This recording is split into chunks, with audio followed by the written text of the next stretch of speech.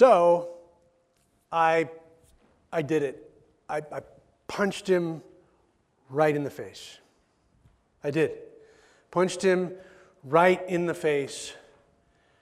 It surprised him, actually. Kind of surprised me. I didn't know that I had it in me. But my older brother, he really stood on that last nerve. I never hit him in the face again after that, actually. In fact, I was thinking about all the times when it's gotten to that point for me. I don't have a short fuse, or what do they say? It takes me a while to get upset. I think early on, probably I had a shorter fuse, but maturity, that helps. Old age, things like that. But I hit him in the face, and I was thinking, who else did I ever actually do that? I think there's one time where I hit a kid on the bus, maybe when I was, 12 or something. But again, similar situation. Actually, was a friend of mine that I punched in the face. I haven't really punched that many people in my life, but I was thinking about the reality of that is both people I punched, I was in relationships with. And it dawned on me that most of the conflicts that I've ever had in my life weren't from complete strangers. They were from people that were friends, that I like, that I love. People in my family. A wise man, way wiser than me, said one time that friends can offend. And it is true, right? Maybe you're thinking about a conflict maybe you've had. Maybe you punched somebody. I don't know. We won't go around the room, but it could be embarrassing for some of us. But it may not have gotten to that point. But think about the relationships you've had in your life and the conflict specifically, where you've had kind of a conflict. Most of the time, they're people that we love. They're people that are in relationship with us. And it's important for us to kind of think that through, that how is it that the people closest to us can sometimes see the worst in us? How is it that the people that are even our friends can bear the brunt of our anger or bear the brunt of conflict? Why is it that the people close to us sometimes we find we're in conflict with? And if you've got any years on you in this life, you realize whether it be siblings or friends or people that you work with, there's going to be inevitably a conflict that you're going to have to navigate. Just crazy that sometimes it's the closest relationships can sometimes be some difficult ones. There's a proverb that I run to a lot, and it's in Proverbs chapter 27, verse 6. You might have heard this phrase before. Faithful are the wounds of a friend. Faithful are the wounds of a friend. That at least in that scripture, they're saying, well, don't shy away from the fact that sometimes you're going to have conflict, even in a close friendship, a close relationship, and that can actually be helpful. That those moments, if we don't go running off, can sometimes really be powerful to mature us and to grow us. So that's what we're going to be talking about today. This is the last installment, if you will, of our friending series. And this whole series, we've been trying to reawaken the idea of relationship health back into our lives. We have been living through a crazy pandemic that started with social distancing, and now that sort of evolved into emotional distancing, and isolation is not good for us. And we've been saying all along in this series, hey, whether you're an introvert, an extrovert, or a combination of the two, ambivert, you are created for relationship. And so introverts, you don't need 100, but you need 1 or 2. And so we are created for relationship, and not just to have warm and fuzzy friendships. It's also a big key to our discipleship. Like we can't practice the fruits of the Spirit. God's wanting us to do a wonderful thing. He wants to do things through us. And the fruit of the Spirit, we talked about it several times. Love, joy, peace, patience. Those are worked out most of the time in relationships. So we're created for relationship, and we want to have healthy friendships that help us grow in Christ. And that is going to inevitably involve conflict. If you've been following along in the series, just a quick recap. We started with the idea of empathy, that's how you can feel what someone feels. And we talked about empathy being that thing where you lean in and really are able to listen and hear what someone is going through and be with them in that. We talked about forgiveness, how we can live forgivingly, that we can give grace with that. We talked about listening. That's what David talked about a little bit last week. And so I encourage you to catch up on some of those. They all kind of build on one another. And we even talked about boundaries, right? Boundaries were the seatbelt so that we can have healthy empathy and healthy forgiveness without kind of losing ourselves in the process.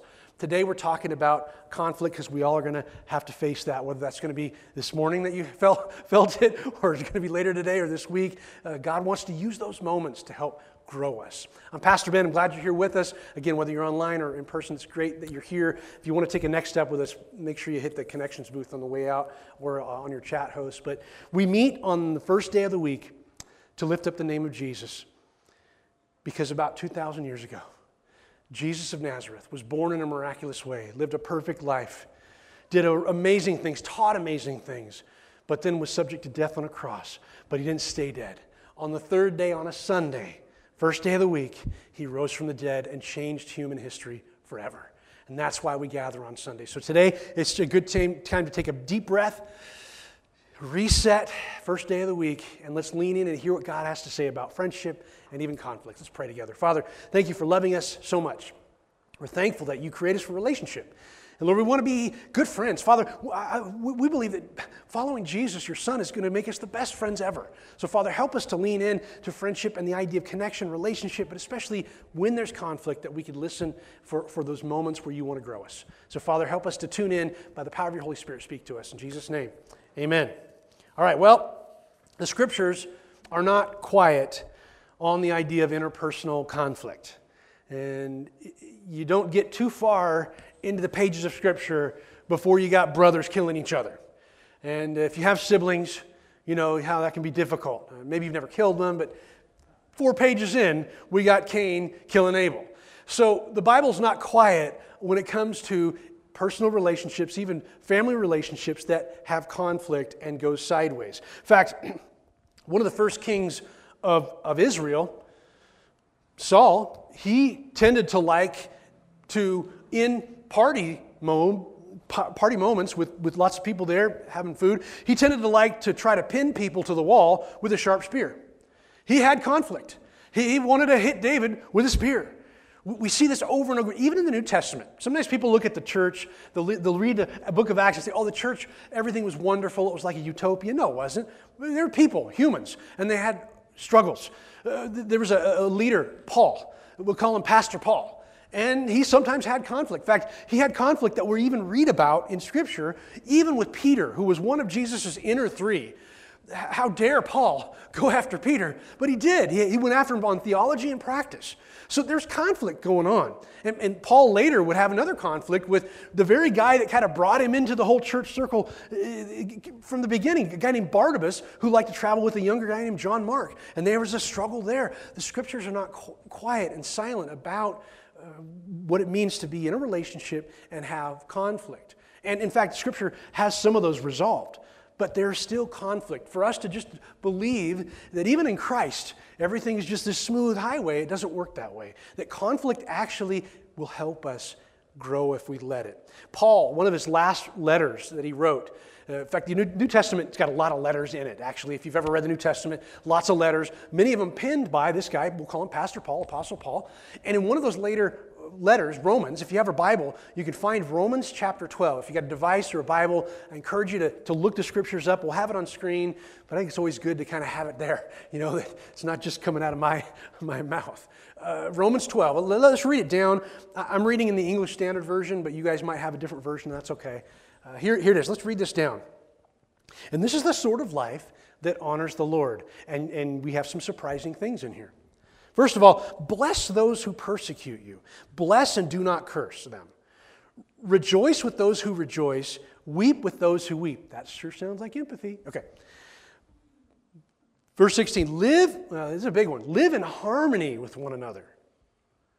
Live in harmony. How are you doing with that? Do not be haughty, that is prideful, but associate with the lowly. Never be wise in your own sight.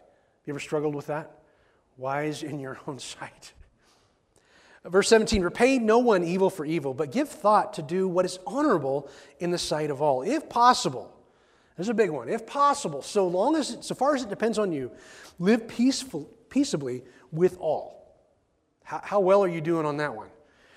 Beloved, never avenge yourselves, but leave it to God. Leave it to the wrath of God. For it's written, vengeance is mine, I will repay, says the Lord. To the contrary, if your enemy is hungry, feed him. If he's thirsty, give him something to drink. For by doing so, you will heap burning coals on his head. Do not be overcome by evil, but overcome evil with good. Now, there's a lot we can unpack in there.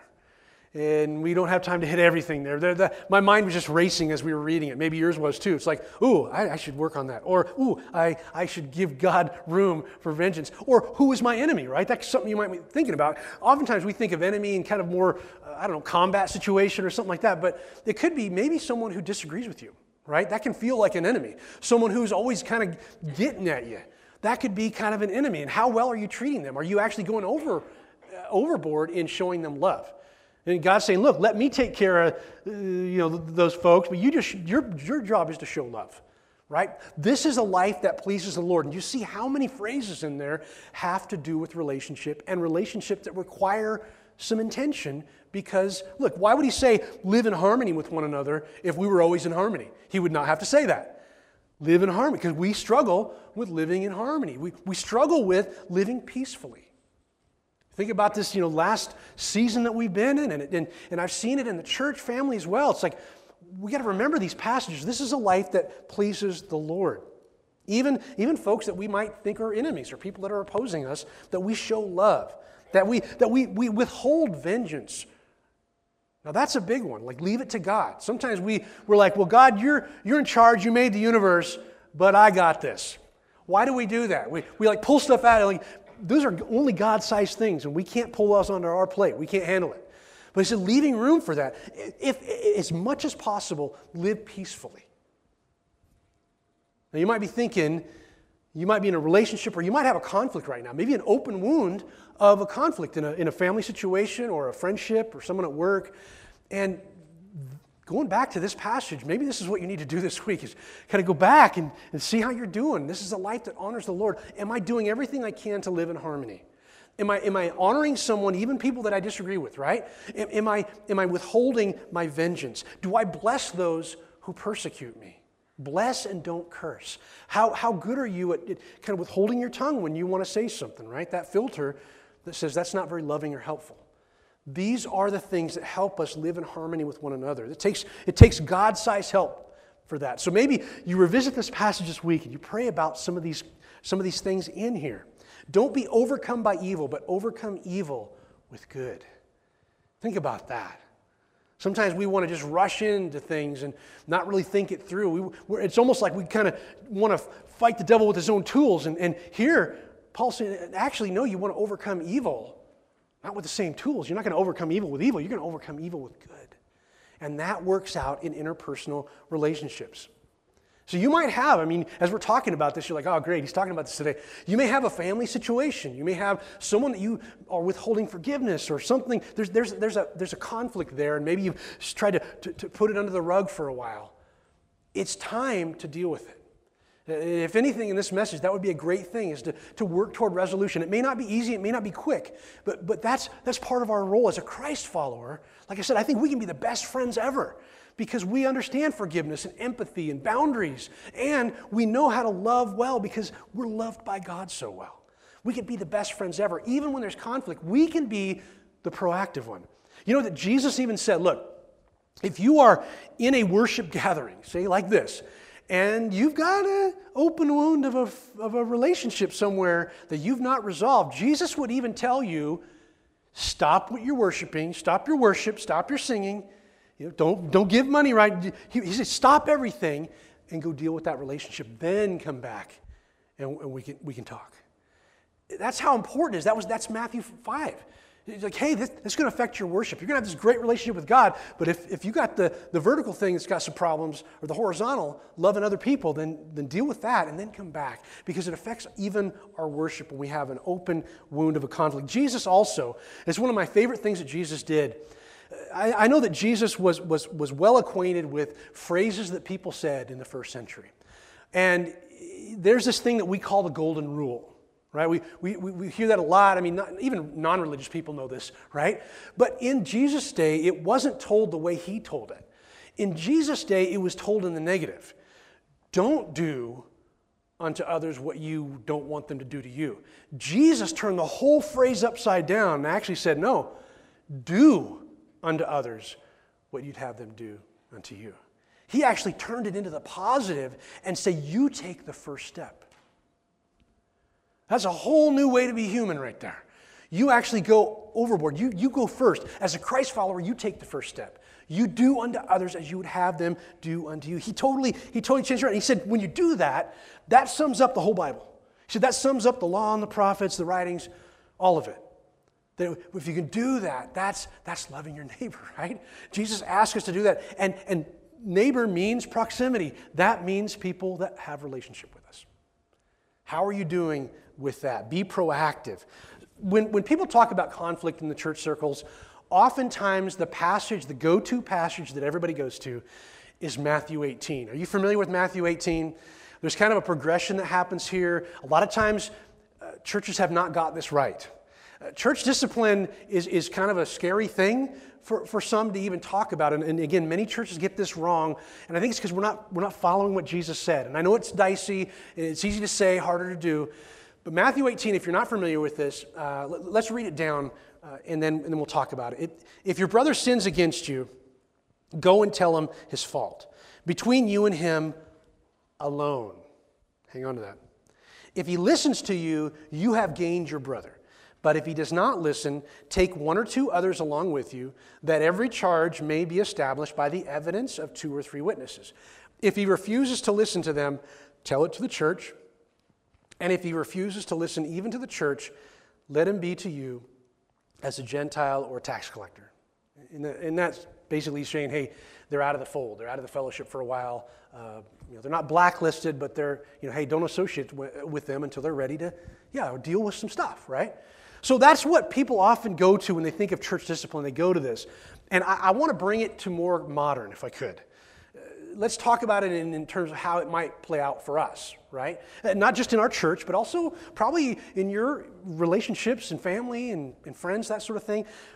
And the first one is probably the best one. When there's a problem, you've seen this violated over and over again. When someone has a problem with someone, the best first step to do is go directly to the source and talk it out one-on-one. Think about how many times this has been violated, where you got a problem with me, so you're telling them, and you're telling them, and then it becomes this big fire that you just started, rather than going directly to the source. Now I realize there may be conflicts where you don't feel comfortable having that conversation, and so maybe you need to pray about that or seek some counsel, but that's the first and best step, is go right to the source. When we say around our church family, we do this in our starting point class, we say, hey, we're going to support the unity of the church by not gossiping. That's what we're talking about here. If you've got a problem with me, I would appreciate if you came right to me and not talk to 100 other people who all have their opinions, but they weren't even in the original conflict. Like, why would they even be involved? Why are you bringing them in? Let's come to me, right? And that's the hope. If someone has a problem with you, for your growth too, right? You want to grow. You want to, like, if you did something and maybe you didn't even pay attention, or sometimes conflict happened, you didn't even know you hurt somebody, right? You want to know that. I want to know that. So go direct one-on-one. What does the scripture say?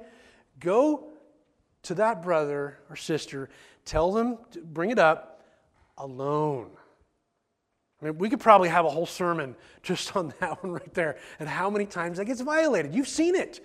That's happened at work. I bet you that's happened at work with you. Someone's not happy with something. They go talking around, and finally, the boss isn't even involved at this point. It's become this big fire. Some of you are smiling right now because you've seen it happen, and it unfolds crazy. It becomes worse than it needs to be. So go direct to the source of the conflict, one-on-one. Number 2, take others. Okay, so this is step number 2. These are others that are in relationship with that same person. Other people that know them, right? So people that love you both or whatever can be in that smaller conversation and say, hey, maybe I didn't say it right or whatever, but I really want to make sure we resolve this. Take a couple people. The third step, and I think the third and fourth step rarely need to happen, if the first two are followed properly, or at least the first one's followed properly. But then, if that person is still kind of belligerent and they're just pushing back and saying no, well, now they're almost getting into a spiritual problem now, because now they're not listening to the church family, people that love them the most. They're kind of belligerent and they're putting that off. That gets to that third and fourth step. The third step would be to take it to the small group or to the team and have more people say, hey, we love you. We want resolution. We want a happy, relationship, or at least a healthy relationship. Help us work this through. And if they don't even listen to the small group or whatever, then it goes to the thing where, hey, you're kind of out of the fold. I mean, if you're not going to listen to the church family, why are you even part of it, right? Like, if you're not going to listen to health, when it's people that love you want to grow, why are you even here, right? It rarely has to get to those last couple steps, right? If we start with the first one and making that healthy. So in what ways do you feel like you're good at resolving conflict? Like, are you someone that likes to jump in with both feet if there's any kind of conflict and you just want to get all up in there? Or are you someone that wants to kind of sweep it under the rug or not say anything just to keep the peace? Oftentimes it does not create peace when you ignore something, right?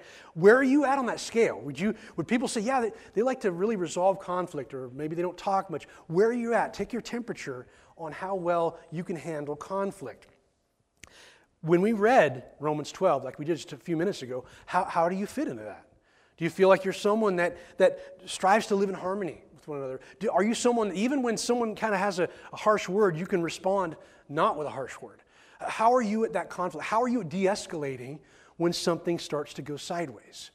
Because that takes a huge amount of maturity.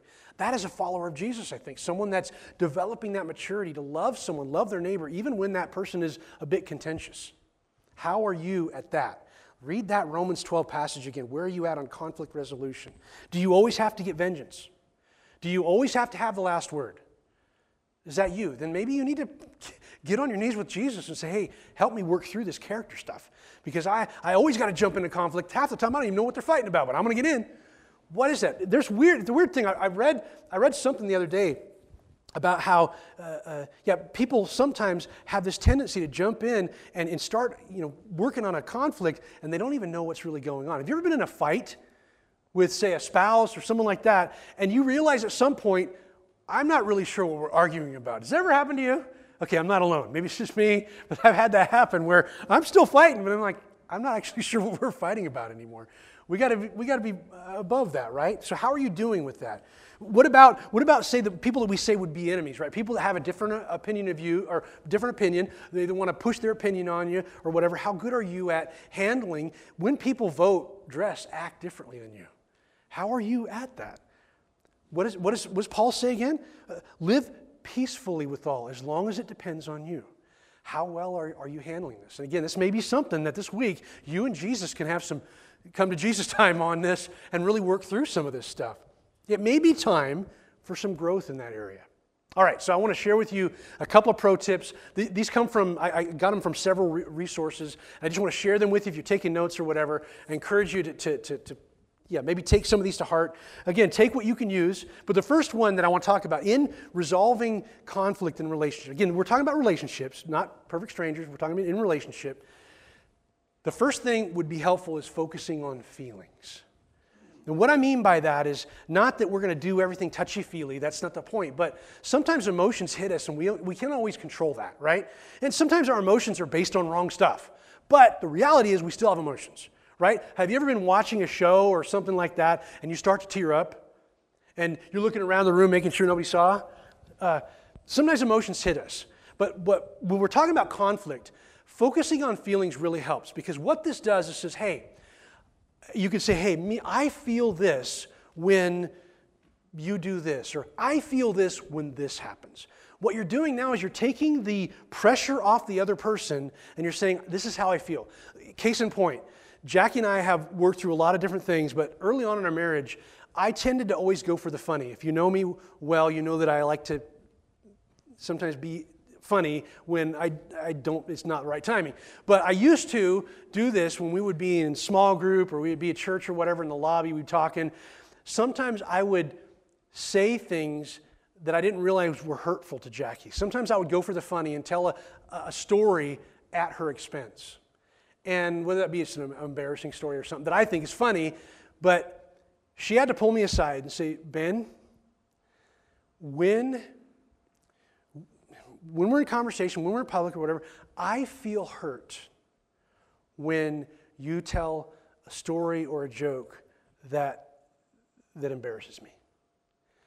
And right away, I wanted to deal with that hurt because I didn't want to hurt her. Why would I want to hurt her? So she was able to use this very idea where you're saying, I feel hurt when this happens. And now she's not needling me. She's not hitting me over the head. She's not bringing all the stuff from the past. She said, in those moments, she said, you can't fix what we just did. It was like we come home from church or whatever. Because I know we never have conflict around church time. But she really helped me. And I told her, I can't fix what I've done in the past. But hey, next time we're in a public, I will really and I've really done a good job with that. You can ask her. I don't tell stories at my family's expense that's going to hurt their feelings. I don't want to do that. Right? I feel hurt when. And maybe that's something you can use in maybe a conflict that you have. Let's keep going though. Lose the attitude. You are not always right. I don't know what it is about us sometimes, and maybe some of us are better than this than others, but we always feel like we got to win. We always feel like you're going to come to my opinion whether you like it or not. We are not always right. And most of you are wrong a lot. I am wrong a lot. So I got to lose the attitude when I'm in a conflict because I probably don't know all the situation. You don't know every circumstance. When you're having that conflict, you can't just assume, right? We know what that does. We don't want to do that quick judgment. We got to drop the judgment, drop the attitude, because we ain't always right. Here's the third thing. Practice timeout. I know that there's a scripture that talks about don't let the sun go down in your anger. I think we've misinterpreted that for years, where like you have to resolve everything before bedtime. I don't think that's really what the scripture is telling us there, because there's sometimes we need to de-escalate, which means when it starts to get heated, we got to take a walk around. It doesn't mean that we just leave without telling the person, right? If it's a spouse situation, you don't just take off, but you say, hey, this is triggering me. I'm hitting that. I feel like my anger is happening. This is not going to be good. So I'm going to take a time out. I'm going to take a walk. I'm going to take a breather. Time out is okay. In fact, some of us need to practice the holy time out because sometimes we need to pause before whatever we say next, right? That's de-escalation. And in fact, I was just reading yesterday in the Wall Street Journal. This came out on their weekend edition, and they'd done a bunch of study on conflict and when people have harsh conversations or whatever. They have found that you know that a conflict is dead in the water or there's no getting through it healthy if the hackles start to get raised and the temperature in the room changes and you start yelling. When you start raising your voice in any kind of conflict, science will tell you you have now left the realm of the logic and you are now in danger zone. And the article was just saying that's how you can tell. And a lot of times we're insecure about our position, so we'll just keep telling it louder. And that's a danger. So we lose the attitude, we practice a timeout, de-escalate. Number 4 is keep it present. In conflict, sometimes, this is true with spouses, we'll talk about that in a minute, but in close family situations, sometimes we will tend to take the past and drag it forward every time we have a conflict. We're having a present conflict, but what happens is sometimes people do the kitchen sink approach, and they'll grab everything from all the stuff, because you've been keeping a record of it, and you're going to bring it all here when we're having a conflict about this, not that. Healthy friendships and relationships keep it present to the issue at hand. You don't drag the past forward. You don't do the kitchen sink approach. Don't do that. In fact, it's biblical. 1 Corinthians 13, that's read at so many weddings. It's the love chapter. One of the phrases in that is, love keeps no record of wrongs. Right? I know it's hard, easy to say, hard to do, but keep the past in the past. That's number 4. Number 5, when you're talking about spouse relationships, we know that scripturally, husband and wife, we have this one-on-one, one-flesh relationship. Those are special relationships, absolutely. Those are closer relationships, so we have to be super careful in those moments as well. Because when it's a spouse situation, we may have to unpack things a little bit more. There may be more work to be done. Some of you are single, some of you are widowed, so you have different seasons in life. But when I talk to a lot of people that are married or wanting to get married, this issue of what this one flesh thing, it's a very powerful covenant. And so in dealing with marriages specifically, and maybe you're going to be able to help your kids or grandkids or whatever with theirs, but that relationship's special. So sometimes in marriage relationship, just throwing out an I'm sorry isn't good enough. That's not going to solve it. Have you ever done that where you just throw out an I'm sorry just to see if you can kind of be done with this conflict? When you realize in a marriage situation especially, I'm sorry doesn't cut it. That person, the other person, the spouse, you need to be heard. Because that's a relationship, it's a 24/7, 365, one flesh relationship. So that's going to take some special handling, right? We know that. Okay, next one. Aim for small steps. We don't need to fix everything. We're going to aim for the present, and we're going to fix this thing. Like Jackie telling me, hey, next time you're in public, don't tell a story at my expense. And I can do that. I can do that. That's a step. I'm not going to fix every bad joke that I tell, but I can fix those, right? And finally, see conflict. And this is a big one. See conflict as an opportunity. Whenever we're having difficulty, and it could be on differences of opinion or how to run things or how the family should function, we need to look at conflict as a way to grow. Sometimes we either bolt from the situation or we just kind of brush it under the rug. No, I think actually we're called to see what this opportunity might be. There may be an opportunity for growth when we have a conflict in a relationship. Some of my closest friends, we've had some knockdown dragouts. And those relationships matter to me, so it's worth fighting for and it's worth fighting fair for. So I'm going to lean in instead of lean out, and I'm going to say, well, you ever had that where someone says something or gives you a criticism and you realize that sometimes there's some truth in that? Even if it came wrong or it didn't totally all be correct, sometimes there's a little truth in that. So we listen for that truth in the conflict because we can grow, because friends fight fair. I love this. I got this from a business book I read several years ago. They called it something else, but I kind of co-opted it for us today. And in relational conflict, look for the agos, another growth opportunity. Look for the agos. What is another growth opportunity here that I can learn from this, that this conflict can teach us? Look for the growth, because friends fight fair. There is no reason to have unnecessary casualties from friendly fire. That when those relationships are close and they're worth fighting for, so friends fight fair. I want to pray. Let's pray together and ask God to help us with this. Father, we come before you. We ask that you would help us to be healthy people that certainly love one another even in difficulty and conflict. Father, help us realize that you're the God of peace. You want to bring peace to these situations, a peace that goes beyond understanding. In our homes, our community, Father, empower us to fight fair in friendship. And as we strive for unity and love and understanding, may this grow our relationships and grow our faith as we do so. Father, help us to truly love one another as you've called us to, even when we have conflict. Father, help us to fight fair and ultimately that you get the win and we grow. We pray all this in Christ's name. Amen. If anything stirred in your heart on what we talked about, reach out to us online too. Come see me, hit our Connections booth. If you have a next step or something you want us to pray about in this relationship world, love to talk with you about that. So